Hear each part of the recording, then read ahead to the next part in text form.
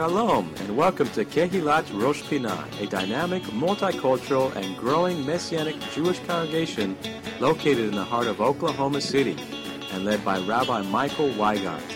Our goal is to bring you the message of the Word each week from a Jewish perspective and to exalt the Messiah Yeshua as Lord and Savior over all. We are a loving congregation made up of both Jew and Gentile, now one in the Messiah, with Shabbat morning services at 10:40 a.m., and various studies throughout the week. Please come and join us next time you are in Oklahoma City. We would love to have you. And now, we hope you enjoyed today's message.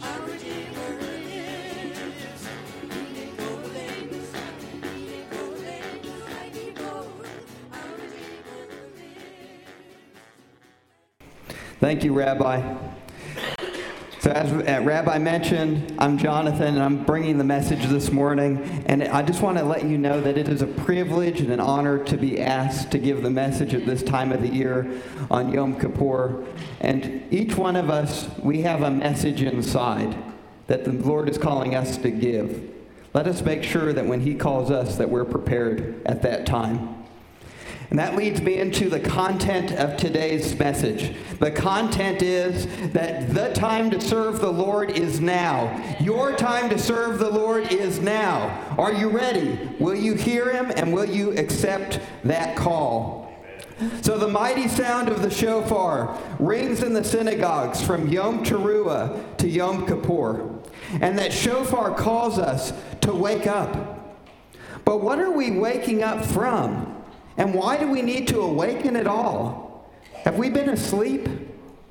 During Yom Teruah, the 10 days of awe, and Yom Kippur, the sound of the shofar calls us to spiritually awaken, calls us to repentance, calls us to newness of life. In that same way that God redeemed Isaac with the ram, God has offered to redeem each of us with Yeshua's sacrifice. If we trust in Him, if we accept that sacrifice, that He died for us, accept His redemption, our lives no longer belong to us, but they belong to Him. They belong to God. So that means that God has entrusted us with His resources. And the most precious resource that we have is time. So to gain an understanding of why time management is critical to our spiritual walk, we must first understand the concept of stewardship. Everything belongs to God, and we are managers of the time that He has given us. Yeshua taught on stewardship in Matthew 25, where we read, "Again, it will be like a man going on a journey who called his servants and entrusted his wealth to them. To the one he gave 5 bags of gold, to another 2 bags of gold, and to another 1 bag, each according to his ability. Then he went on his journey. The man who had received 5 bags of gold went at once and put the money to work, and he received 5 bags more. So also the one with 2 bags of gold gained 2 more. But the man who had received 1 bag, he went off, he dug a hole in the ground, and he hid his master's money. After a long time, the master of those servants returned and settled accounts with them. The man who had received the 5 bags of gold brought the other 5 and said, 'Master, you entrusted me with 5 bags, and see, I have gained 5 more.' And his master replied, 'Well done, good and faithful servant. You have been faithful in a few things. I will put you in charge of many things. Come and share in your master's happiness.' The man with 2 bags of gold also came. 'Master,' he said, 'you entrusted me with 2 bags. See, I have gained 2 more.' His master replied, 'Well done, good and faithful servant. You have been faithful with a few things, so I will put you in charge of many things. Come and share in your master's happiness.' And then the man who had received 1 bag of gold came. 'Master,' he said, 'I knew that you were a hard man, harvesting where you have not sown, and gathering where you have not scattered seed. So I was afraid, and went out and hid your gold in the ground. See, here is what belongs to you." His master replied, "You wicked and lazy servant. So you knew that I harvest where I have not sown, and gather where I have not scattered seed. Well then, you should have put my money on deposit with the bankers, so that when I returned, I would have received it back with interest. So take the bag of gold from him and give it to the one who has 10 bags. For whoever has will be given more, and they will have an abundance. But whoever does not have, even what he has will be taken away from them. And throw that worthless servant outside into the darkness, where there will be weeping and gnashing of teeth." So we learn from that hard word from Yeshua that the Lord, he wants to give us more than enough. He wants to fill our cup to overflowing. We, however, are called to be faithful with what we have. As we walk out our faith in righteousness, we grow in the Lord. We go from glory to glory. And as we do so, the Lord entrusts us with increasing resources. We can therefore use this model to reflect on our lives. Think about your daily life. Ask yourself this question: is it fulfilling? Is it fulfilling? If you aren't sure, I would encourage you, and as I often do, I encourage people to make a list. So I would encourage you to make a list of those activities that are bringing spiritual fulfillment and daily satisfaction. And then I'd ask you to make another list, a list of those activities which are exhausting and dragging you down. Good managers of God's time focus on fulfilling tasks. And this act of continually monitoring and improving behavior is one form of repentance. Will we repent from those things that are dragging us down and enter into the fullness of the Lord? So time management has a lot to do with Yom Kippur. Additionally, we learn from Scripture about time management in the context of Yom Kippur. According to Leviticus 16, we read, and we read this in the Machzor, that this is to be a lasting ordinance for you. On the 10th day of the 7th month, you must deny yourselves and not do any work, whether native born or a foreigner residing among you. Because on this day atonement will be made for you, to cleanse you. Then before the Lord you will be clean from all your sins. It is a day of Sabbath rest. You must deny yourself. It is a lasting ordinance. So we learn from God's commandment that God has appointed times when he wants to meet with us, when he wants us to present ourselves to him, to give him back some of the time which he entrusted us. Yom Kippur gives us this one day where 100% of our focus is supposed to be on the Lord, supposed to be on getting right with him. So on this day, we have a unique opportunity. And that unique opportunity is to experience physical lack, denying ourselves physically so that we can shift our focus from the flesh to the spirit.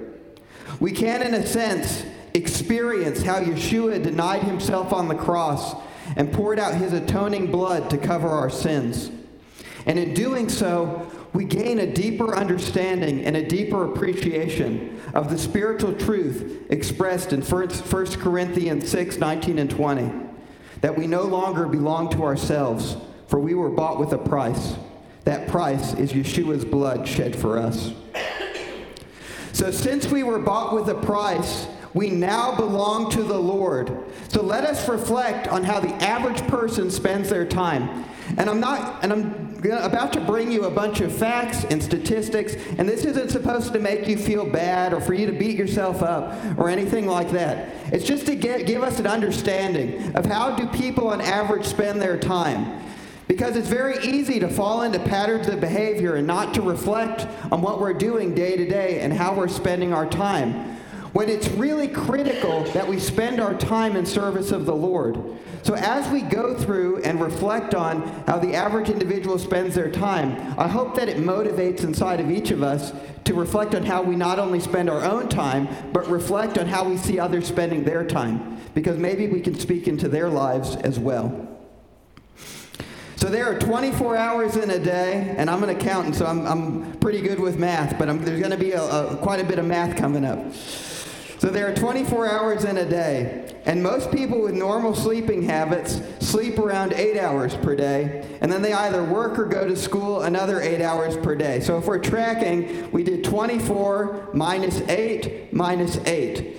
So we get 24 minus 8 is 16, and minus 8 is 8. So there's only 8 hours left. Only 8 hours left. So this leaves only 8 hours remaining for all other tasks. According to Joseph Kutska of Meet Fox, statistics show that of this remaining 8 hours, Americans spend 1 hour eating, so 1 hour eating per day, about 2 hours in the bathroom, between getting ready and, going to the bathroom. So 2 hours in the bathroom, 1 hour eating, 2 hours in the bathroom, and then about 1 hour commuting and driving around, going to the grocery store, things like that. 1 hour driving and commuting. So now we had 8 hours, and we just subtracted 1 hour for eating, 2 hours for the bathroom, and 1 hour for commuting. So this leaves Americans with only 4 hours of discretionary time on a workday. That's what the average American has. 4 hours of discretionary time on a workday. Unfortunately, many people also waste this discretionary time.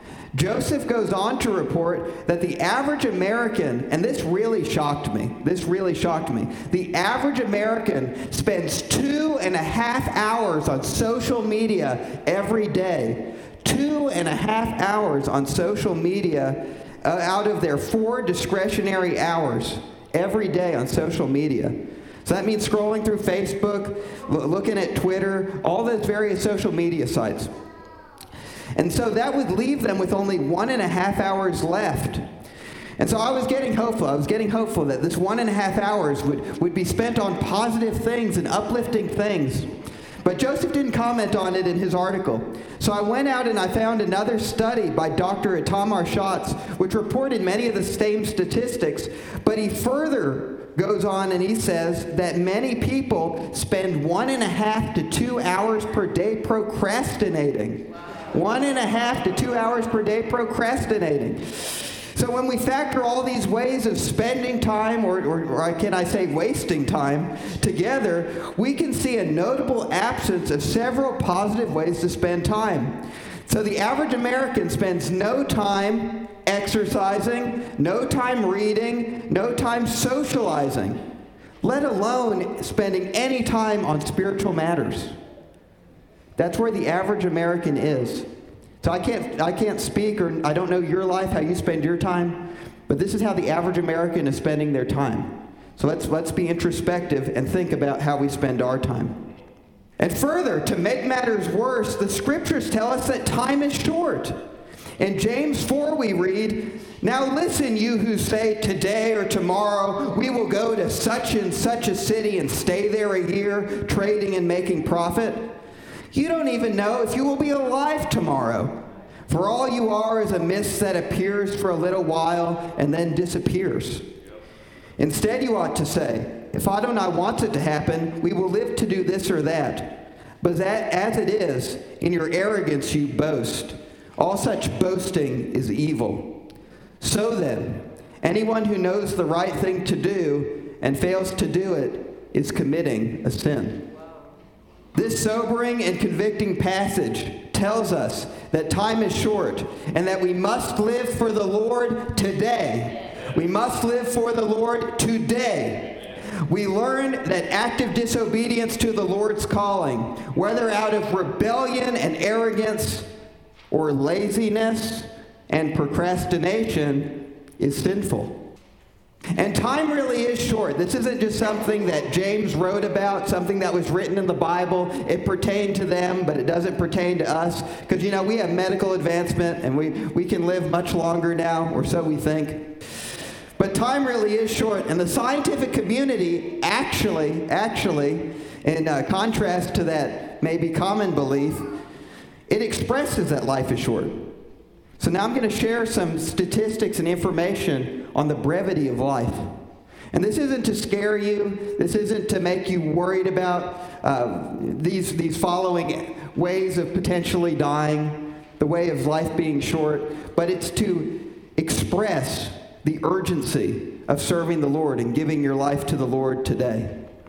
So we are never promised tomorrow. According to the CDC, the Center of Disease Control, in 2020, over 200,000 accidental deaths occurred in the United States. 200,000 people who were expecting to live many tomorrows had their time cut short. Of the leading causes of death, falls accounted for 42,000 deaths. Motor vehicles for 40,000 deaths. And unintentional poisonings, and this really shocked me when I read it, accounted for 87,000 accidental deaths. Unintentional poisoning. So through these statistics, we can see that even the secular world is aware of the brevity of life. So if we are so deeply aware of the brevity of life, why do we spend so much time planning for the future? Why do we spend so much time worrying about the future? And why do we spend so much time procrastinating? According to the University of Pennsylvania, it's because humans have what's called the ability of prospection. And prospection refers broadly to the mental representation and evaluation of possible futures. And this includes activities such as cognition, planning, prediction, and daydreaming. So this ability fundamentally shapes how humans think about things. It shapes our cognition, it shapes our emotions, and it shapes our motivations. So that is, humans have a unique gift of envisioning potential futures that extends far beyond that of other animals. King Solomon, who with the exception of Yeshua was the wisest man who ever lived, so I hope we can take what he has to say to heart as the second wisest man to have ever lived. He commented on this paradoxical nature of the brevity of life in contrast to all of time in Ecclesiastes 3. He said, "I have seen the burden God has laid on the human race.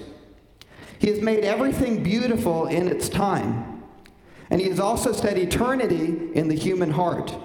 Yet no one can fathom what God has done from beginning to end."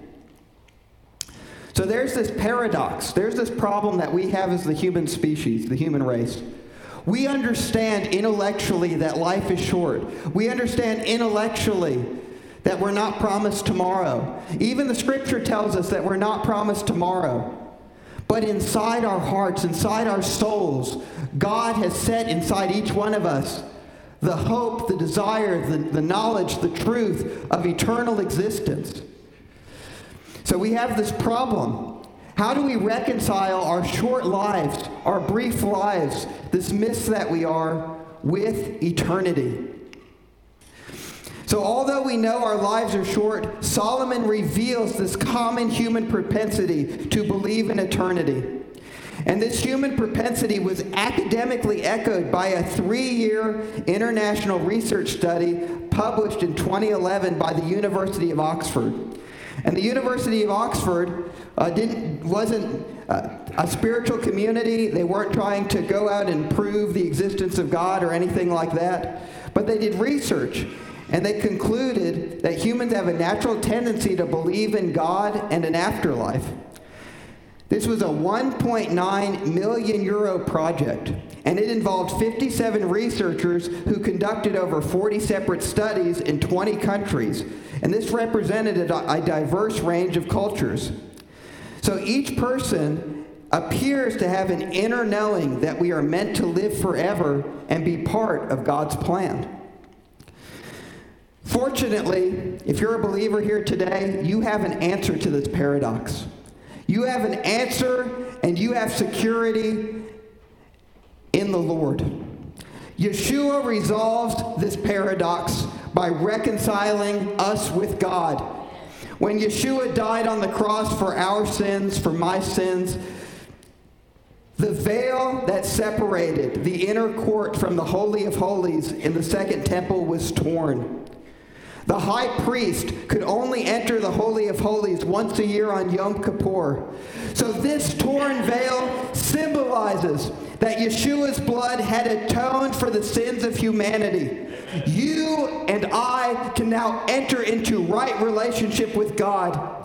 Yeshua further resolved this paradox in his resurrection and ascension into heaven.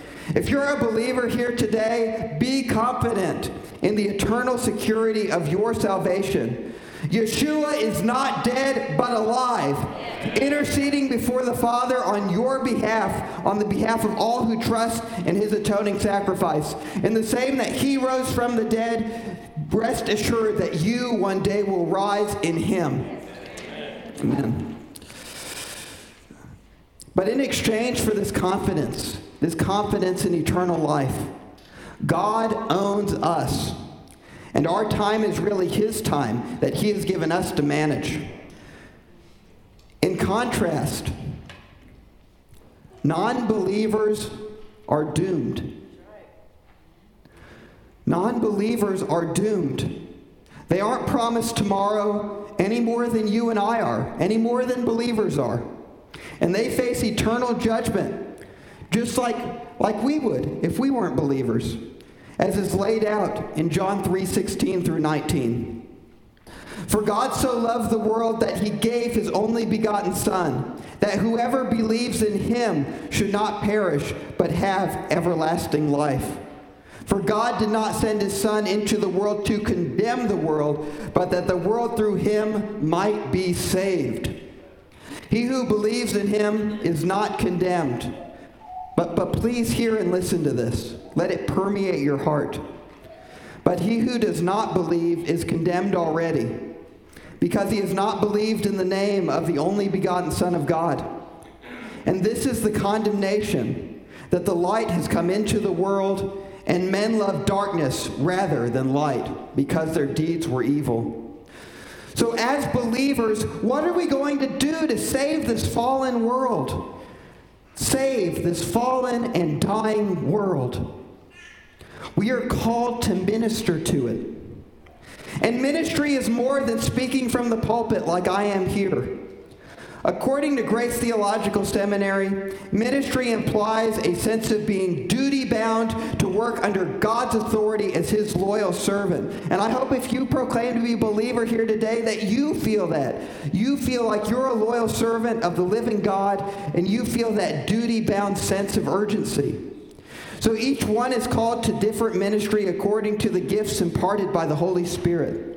But to discover our ministry, we must be prepared to hear and obey the Lord.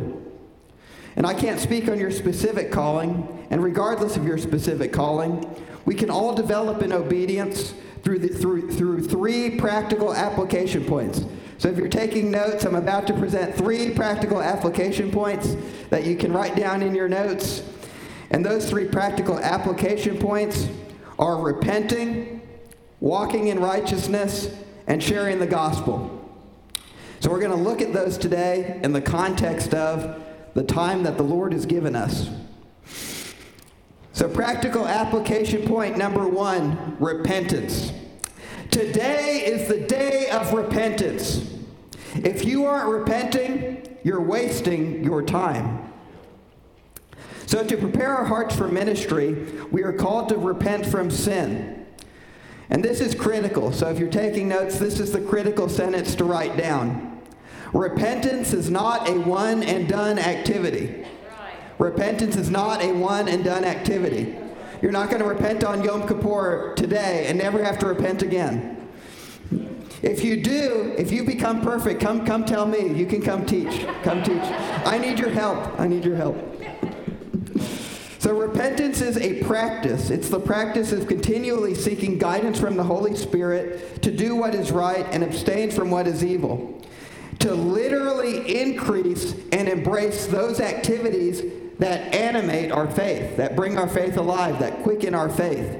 and to turn away and cut off. And this is important. There's this concept of teshuvah. So we want to cut off those activities or devices that lead us to sin. So Hebrews 12 admonishes us to run the race set before us, keeping our eyes on Yeshua and our promised salvation in him. Therefore, since we have such a great cloud of witnesses surrounding us, let us also get rid of every weight and entangling sin. Let us run with endurance the race set before us, focusing on Yeshua, the initiator and perfecter of faith. For the joy set before him, he endured the cross, disregarding its shame, and he has taken his seat at the right hand of the throne of God. Consider him who has endured such hostility by sinners against himself, so that you may not grow weary in your souls and lose heart. So to experience true repentance, we must turn away from sin. And this means taking every step necessary to stop the sinful behavior. And this can take many forms and take a widely varying amount of time for each individual to accomplish. And so I'm going to give you an example this morning of a common sin. And that common sin is that we take our eyes off of Yeshua to be continually distracted. So we take our eyes off Yeshua because we're continually distracted. So almost everyone has a cell phone. Everyone has a cell phone. A personal distraction device. A personal distraction device. Well, that's probably why you're spending 2.5 hours a day scrolling through social media. The personal distraction device. So one way to combat the temptation to get sucked into the device is to track your app usage. Track your app usage. So most mobile devices either have a built-in or a downloadable app timer. So I would encourage you, if you're prone to getting distracted, like I am, I'm prone to getting distracted, I will be honest. Use this to reduce and limit your screen time. And if you find yourself unable to control your screen time, even with the timer, find an accountability partner. Find a fellow believer in the Lord and give them your password. Let them control your password so that you can't exceed these designated time limits. Another strategy is to leave your phone off or at home when you don't want to be distracted. So on Yom Kippur, for example, right now, I don't even carry my phone. I don't have my phone on me at all because we are called to prioritize Yeshua. We are called today to prioritize Yeshua. Everything else can wait. So practical application point 1 is we are called to repent. Today is the day of repentance. Application point number 2. Today is the day of righteousness. Your actions testify of Yeshua to the world around you. Are you giving a true and honest testimony or not? So once we repent, we must walk in righteousness. Those who profess to believe can no longer walk in sin. If we continue to live in sin after proclaiming to have repented, we risk walking away from our salvation. And it progresses. It progresses. So I'm going to go through the progression now.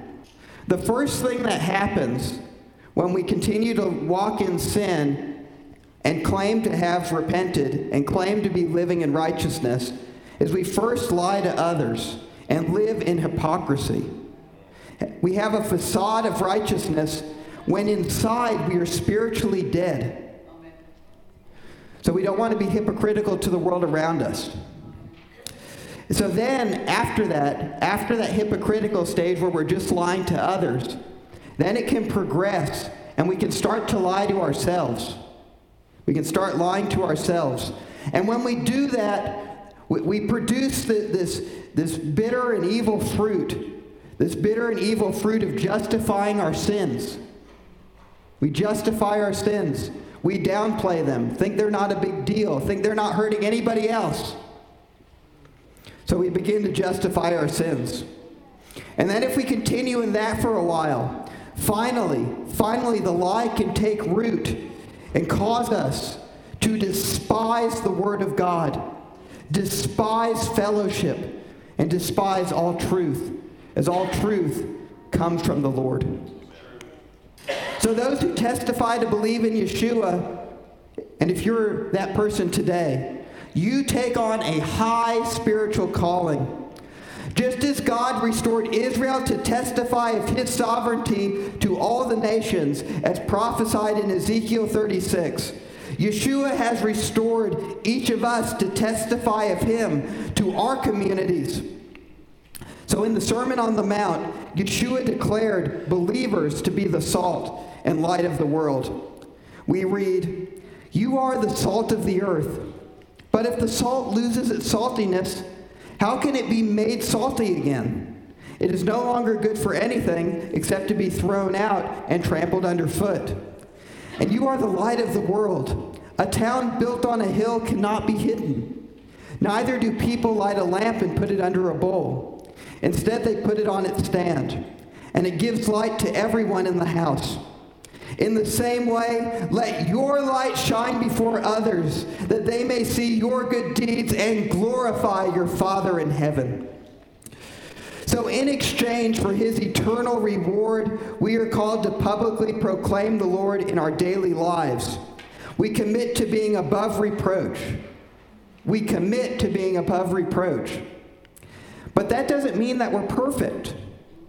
But we commit to forsaking sinful and worldly ways of living. When people look at our behavior, they should see the difference and both be attracted to and convicted by our new life in Yeshua. This means that the way we live our lives can have eternal consequences on our community. Commit today to live in righteousness and to make kingdom impact. Forsake your old way, your old hypocritical way of living. Shine the light of the Lord in your life today. So the second practical application point is to walk in righteousness today. Start today. Practical application point number 3. Today is the day to proclaim the good news. The decisions that you make today can make the difference whether someone else chooses eternal life or not. If you believe in your free will, it is not a tenable position to also believe that there is nothing that you can do to affect who chooses to accept God. And I want to repeat that because I used kind of a big word, a word we don't use very often, tenable. What I'm trying to say is if I believe that I have free will, I can't then turn around and say, well, you don't have free will. That would be an illogical position. If I have free will, I also need to accept the position that my neighbor has free will. So the things that I say to them, the things that I impart to them today, can affect their decisions, can affect their choices. So Paul expresses the importance of preaching the good news in Romans 10. And I believe that Romans 10 supports this idea that we can make an impact. Our testimony of the good news of the gospel of Yeshua can save other souls.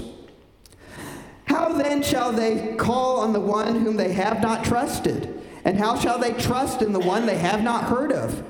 And how shall they hear without someone proclaiming? And how shall they proclaim unless they are sent? As it is written, how beautiful are the feet of those who proclaim the good news of good things. But not all heeded the good news. For Isaiah says, Adonai, who has believed our report?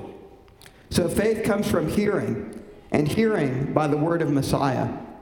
And it is also imperative, not only that we share the gospel, that we know it and we share it to others, but that we are ready to share the good news at all times. And this is something that maybe is hard for others. It's definitely hard for me. And in any circumstance. And in any circumstance. We are to be willing to buck the societal trends and risk persecution. Risk persecution to save souls. In Paul's second letter to Timothy, we read this charge that I believe is applicable to all believers here today. I believe it's applicable to me, and if you're a believer in Yeshua today, it is applicable to you.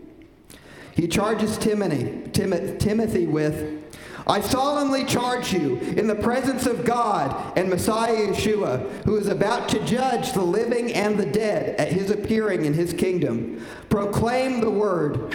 Be ready when it is convenient or inconvenient. Comfort, rebuke, encourage with complete patience and instruction. For the time will come, and this time has come. The time I'm about to talk about has come. For the time will come when they will not put up with sound instruction, but they will pile up for themselves teachers in keeping with their own desires, to have their ears tickled. And they will turn away from hearing the truth and wander off to myths. You, however, keep a clear mind in all things. Withstand hardship, do the work of proclaiming the good news, and fulfill your service. So we therefore must not be complacent. We must not be complacent. We can't pull up an armchair while society collapses around us and say that, well, I'm saved, I'm good, I have the Lord. We can't do that while society is collapsing around us and unbelievers are facing judgment. While the mainstream media promotes all sorts of perverseness, we are to be like paramedics or firefighters responding to a 911 call. We are to be like soldiers gearing up for battle. Souls are on the line. Make the decision to stand for Messiah Yeshua today. Don't wait until tomorrow.